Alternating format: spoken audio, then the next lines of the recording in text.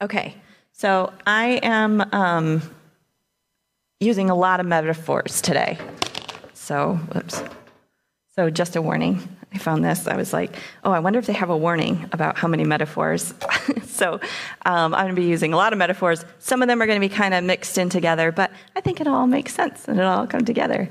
So here we go. It's been a while since I've been up here. I think it's probably been January. So get back in the groove. All right. So have you ever been out on a boat on a lake and the wind is blowing a bit and you turn the engine off? What happens? Anybody? You drift. Yep, you're going to drift. And you could end up far from where you want to be and even running aground if you're not paying attention. I was out on a friend's boat last week. We were on Clam Lake because Torch Lake was so windy, and we anchored in the middle to try to eat our Subway sandwiches, and we didn't know the bottom was mucky underneath, so we didn't even get our 6-inch sub finished, and our boat had drifted and was almost, to shore. They were like, pull up the anchor, we've got to move this quick. By the time we get the anchor up, we were almost in shallow water. So it doesn't take long, and you can be drifted right over.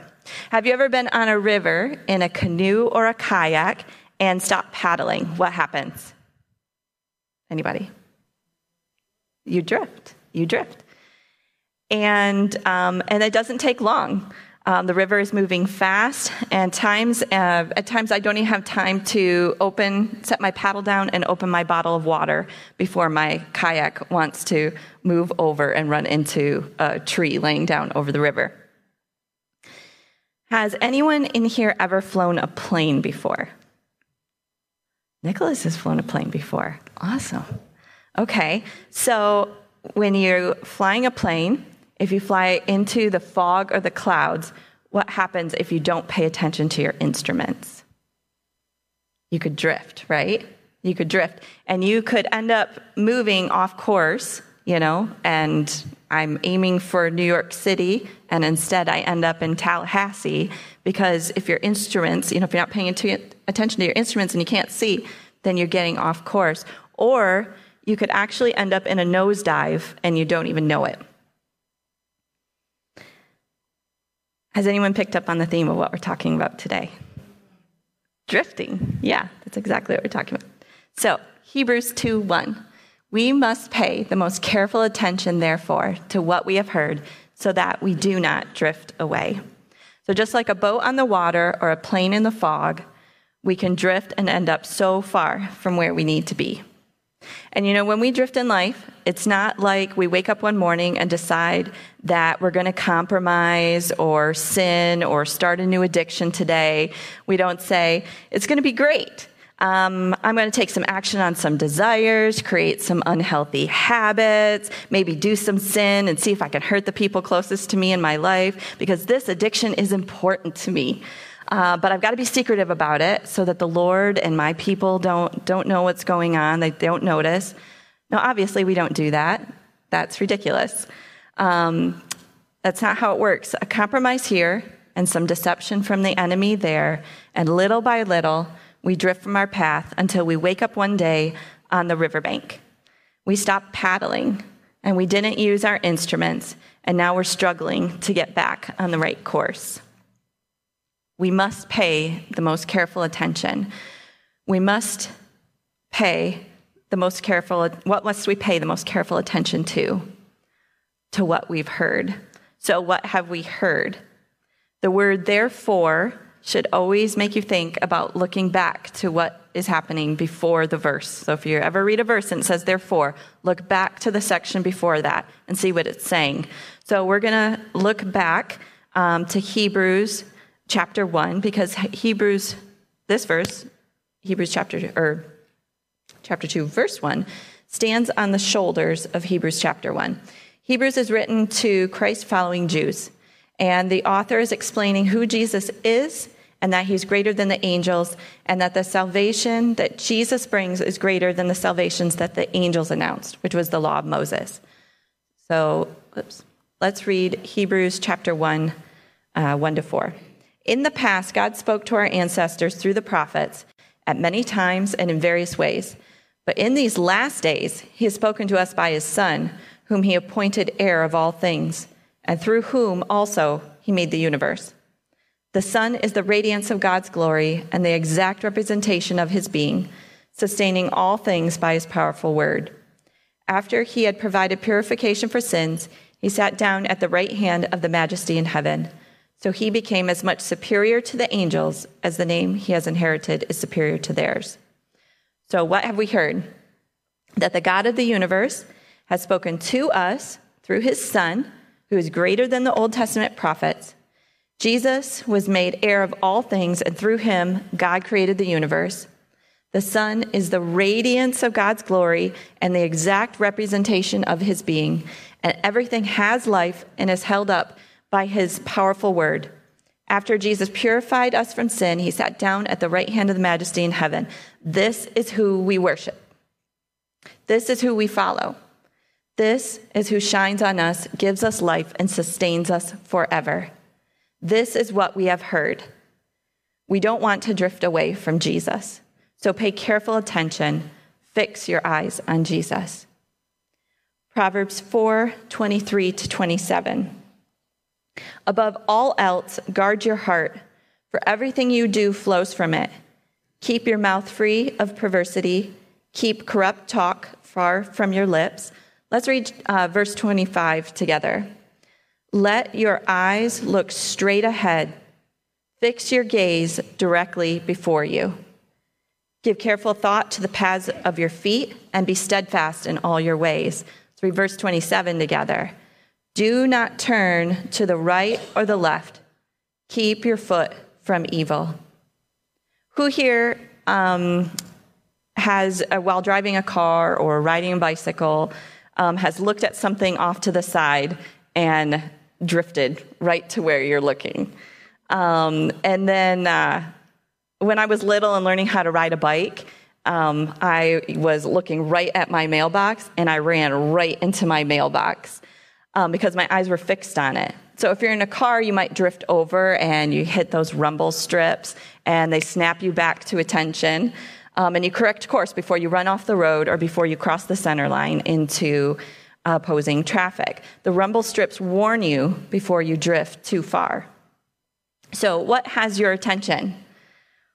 Because what we pay the most careful attention to is what we drift towards. I'm going to say that again.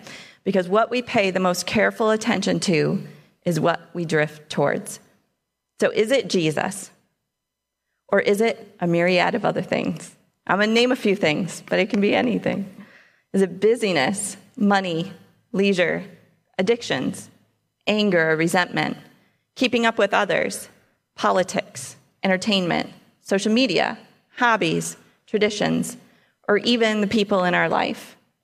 And the list can go on because it includes everything that isn't Jesus. What takes top priority in your life? Not all of these things are bad in themselves. God wants me to care for my kids and to teach them who he is and what he's done for us. But do you want to know something that I fixed my eyes on that made me drift? It was my kids and all the busyness. Not my kids themselves, but all the busyness with my kids and my focus on them. Again, it's not bad to do those activities, and I'm really glad that I got to do those with them.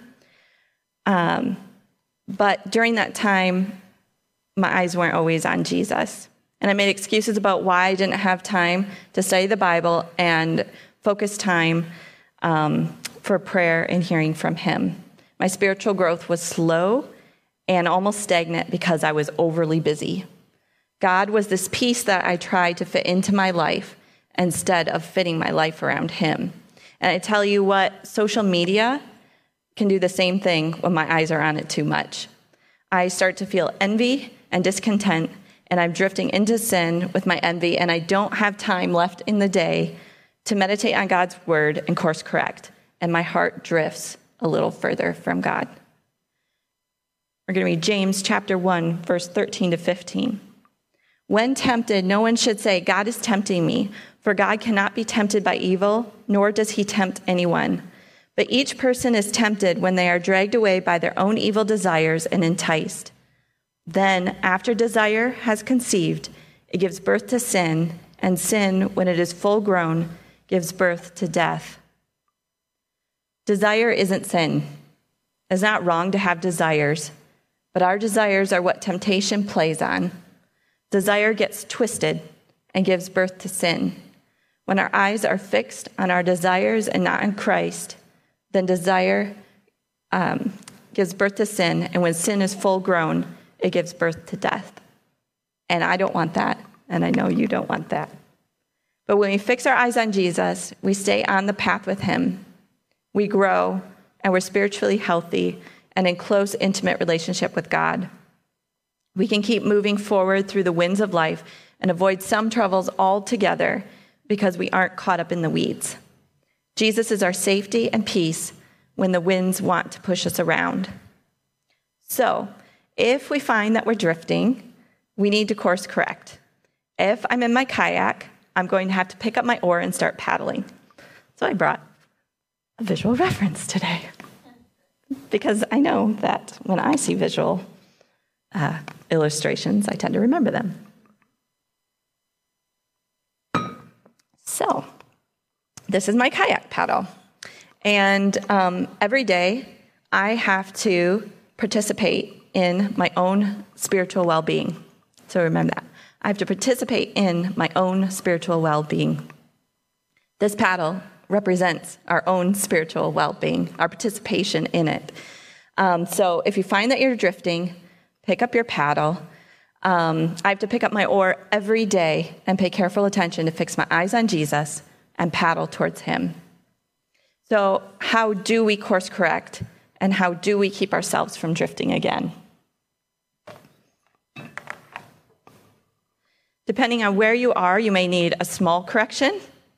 Maybe those rumble strips snapped you back to attention, and maybe you are halfway across the lake, stuck on the shore, and it's going to take some help to get you unstuck and back on the path. Be honest with yourself and with the Lord. When we deny or minimize, it pushes us further off course. He already knows where you are, and he has his eyes fixed on you. He doesn't want anyone to be stuck or lost, but it takes us being honest and confessing any sin to get out of that place. So if you are in sin, remember, if we confess our sins, he is faithful and just and will forgive us our sins and purify us from all unrighteousness. Thank you, Jesus. Because we all sin and we all drift. Like the hymn, prone to wander, Lord, I feel it. Prone to leave the God I love. And we won't even realize that we're drifting. You may have thought that you wouldn't drift, that you could just coast for a bit. After all, I've learned about the Bible since I was a child. He healed my arm once, and that was a miracle. So I know who he is, and I can coast for a bit. My Bible will still be there tomorrow, and it'll still be there the next day. But we can't coast on what we've learned of the Lord in the past or on encounters and experiences that we've had with the Lord without continuing to intentionally live in relationship with him. Remember, we have to take up that oar and actively participate in our spiritual growth so we can become mature in Christ. Back to the airplane metaphor. What instruments do we need to guide us when we are blind in the fog? We're going to go through those now. And that's on your paper to fill in. So the first instrument on our panel that we need is Holy Spirit. And these aren't, Holy Spirit's God, so he's at the top. But listing these out isn't necessarily in order. I just listed 4. So Holy Spirit, we have God's presence dwelling within us. He equips us to navigate our lives in Christ. Jude 1:20-21. But you, dear friends, by building yourselves up in your most holy faith and praying in the Holy Spirit, keep yourself in God's love as you wait for the mercy of our Lord Jesus Christ to bring you to eternal life. Pray in the Holy Spirit. Keep yourself in God's love. Be diligent and intentional. Don't drift. Number 2, prayer. Talking to God himself. We have a good Father who is full of grace and mercy. Hebrews chapter 4, verse 14 to 16. Therefore, since we have a great high priest who has ascended into heaven, Jesus, the Son of God, let us hold firmly to the faith we possessed. For we do not have a high priest who is unable to empathize with our weaknesses, but we have one who has been tempted in every way, just as we are, yet he did not sin. Let us then approach God's throne of grace with confidence, so that we may receive mercy and find grace to help us in our time of need. Jesus empathizes with our weaknesses. He understands the struggles. We can boldly go to him for forgiveness. He doesn't shame us or condemn us. He restores us. And that's good news. I recently read again the biblical account in John 8 about the woman caught in adultery. And and it just reminded me of Jesus's compassion. So the Pharisees dragged this woman in that was caught in adultery. Where the man is that was also in adultery, I don't know. But they dragged the woman in to stand before Jesus and all the people he was talking to in the temple. So here's this woman, shamed in front of everybody right here in the temple because of her sin. And the Pharisees wanted to trap Jesus, and they said, Master, Moses says that we're to stone those that are caught in adultery. What do you say? And Jesus bends down and he writes on the ground and draws on the ground. And people say, he was writing out their sins and things like that. We don't know that. The Bible doesn't say that. He might have just been taking some time to just let some silence think. Because sometimes people say things when there's silence and they reveal themselves. Maybe he was praying or thinking and formulating his words on what he wanted to say next. But he then says, he who is without sin cast the first stone. And one by one, and then he goes back to drawing on the ground, and one by one, they begin to leave, starting with the oldest. And Jesus looks up and he looks at the woman and he says, "Woman, where are your accusers?" And she says, "There's none." And he says, "Neither do I condemn you. Go and sin no more." And that just stood with me because Jesus was the only one. Goodness. Jesus was the only one that could condemn her, and he didn't. He was the only one qualified to throw a stone, and he didn't. He gave her compassion. He forgave her. And he gave her, a new lease, and he said, "Go and sin no more." And that's what he says to us. He comes, he gives us that compassion. He doesn't condemn us, but he does tell us, go and sin no more. Go and don't drift into sin. Number 3, the Bible, God's written word to us. We're going to read Romans 10:17. Why don't you read it with me? Consequently, faith comes from hearing the message, and the message is heard through the word about Christ. And we're going to read James 1:22-25. Do not merely listen to the word and so deceive yourselves. Do what it says. Anyone who listens to the word but does not do what it says is like someone who looks at his face in a mirror and after looking at himself goes away and immediately forgets what he looks like. But whoever looks intently into the perfect law that gives freedom and continues in it, not forgetting what they've heard, but doing it, they will be blessed in what they do. This is what a mirror looked like back in the first century. It wasn't like the mirrors that we have today. It was made of polished bronze. This is an antique, so it's not polished because patina is special. But this is what it looked like, polished bronze. Not everybody had a mirror, just the wealthy had a mirror. So People didn't see themselves every day. They didn't have a mirror in their bathrooms and everywhere else. They couldn't look in their phone, on front camera to see if their hair was messed up or anything. It could be easy to forget who you were if you didn't, maybe you look in some water and see. But it was a rare gift to look in one of these polished bronze mirrors. And looking into the Word of God is like this rare special gift to look at yourself, to look intently into God's Word and see who you are in Christ and how much He loves you. And then we walk away from that mirror of the Word and do what it says, not forgetting whose we are. Are we reading God's Word for ourselves? Have you read or listened to the Bible in the past week? How about the past month? Are you reading your Bible as much or more than you are reading about the Bible? I can, fall into that a little bit. I listen to a lot of podcasts. I listen to a lot of sermons, a lot of teachings about the Bible. And at the end of the day, I could be like, oh, I don't have time, or I'm tired.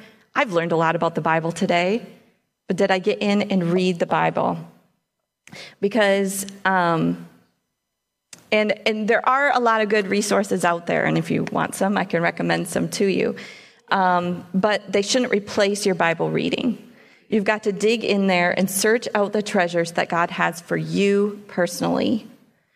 And this brings us back to Holy Spirit revelation. And that happens when we're in God's Word. Number 4, one another. Remember, we talked last year about our one anothers, and we went through all those one anothers in the New Testament.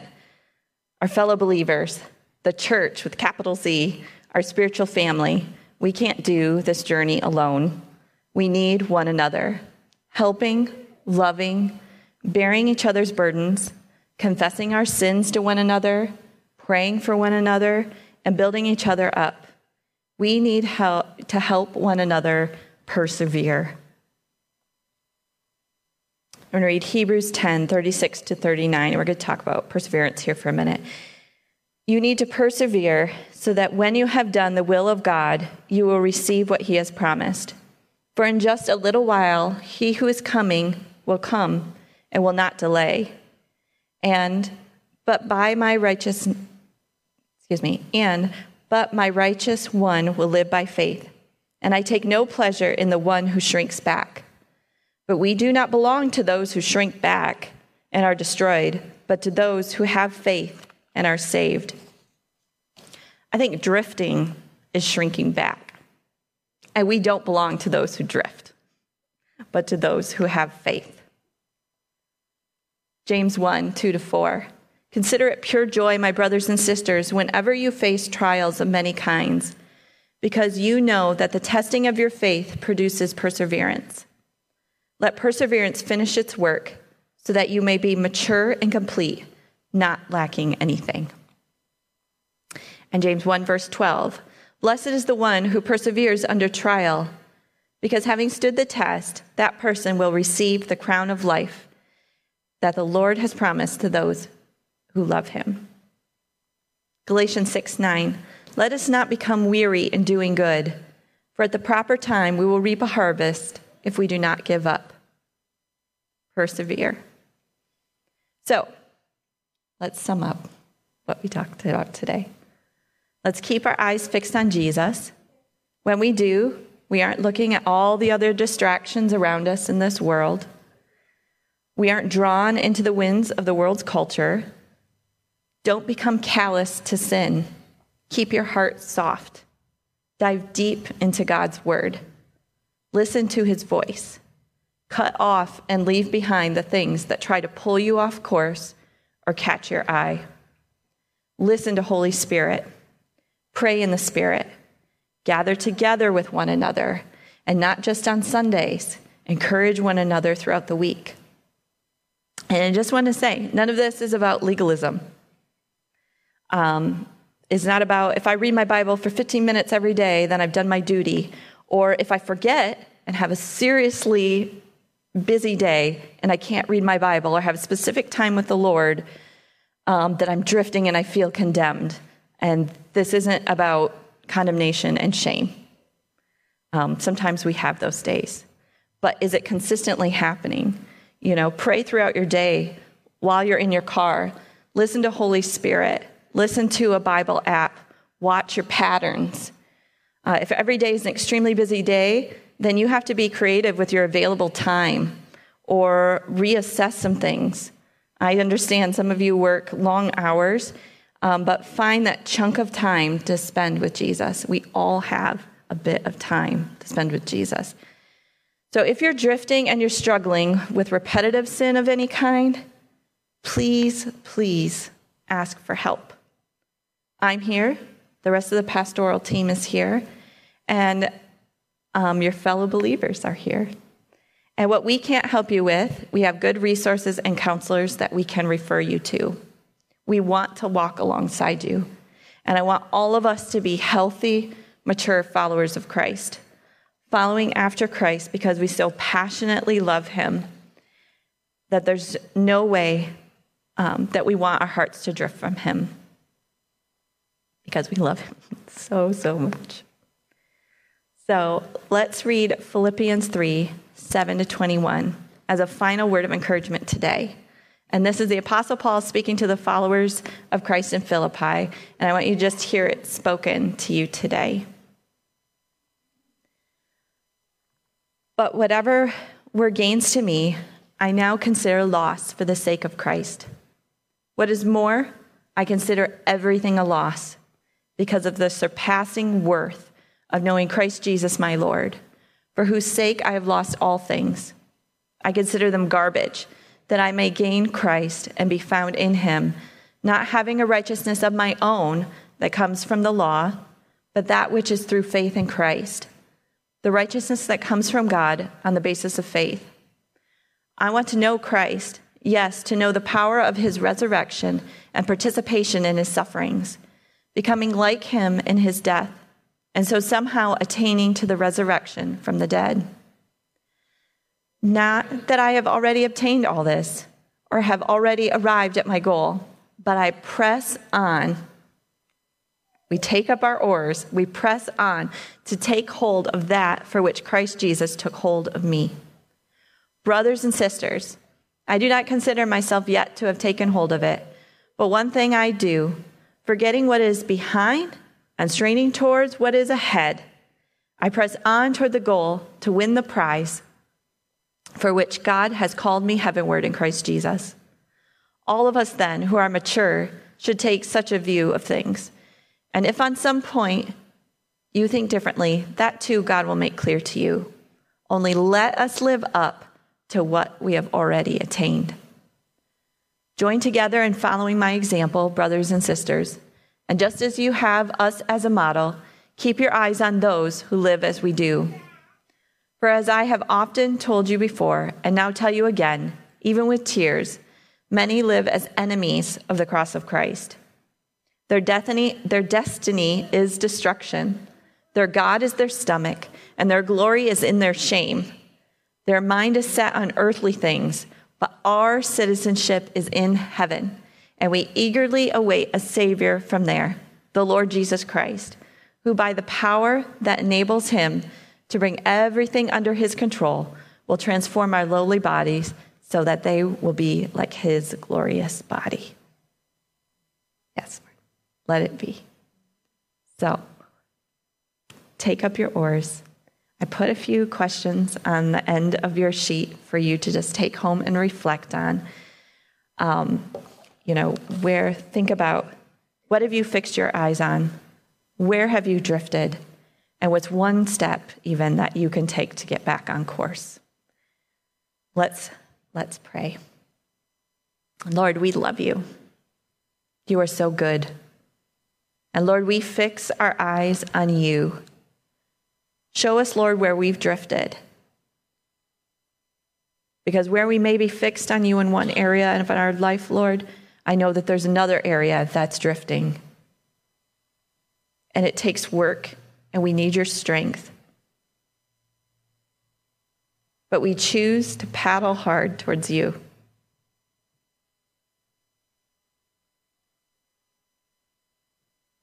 not striving, because your yoke is easy and your burden is light, but fixing our eyes on and staying with you. Keep our eyes from getting distracted to the left or to the right, that we stay focused on you. Reveal our hearts, Lord.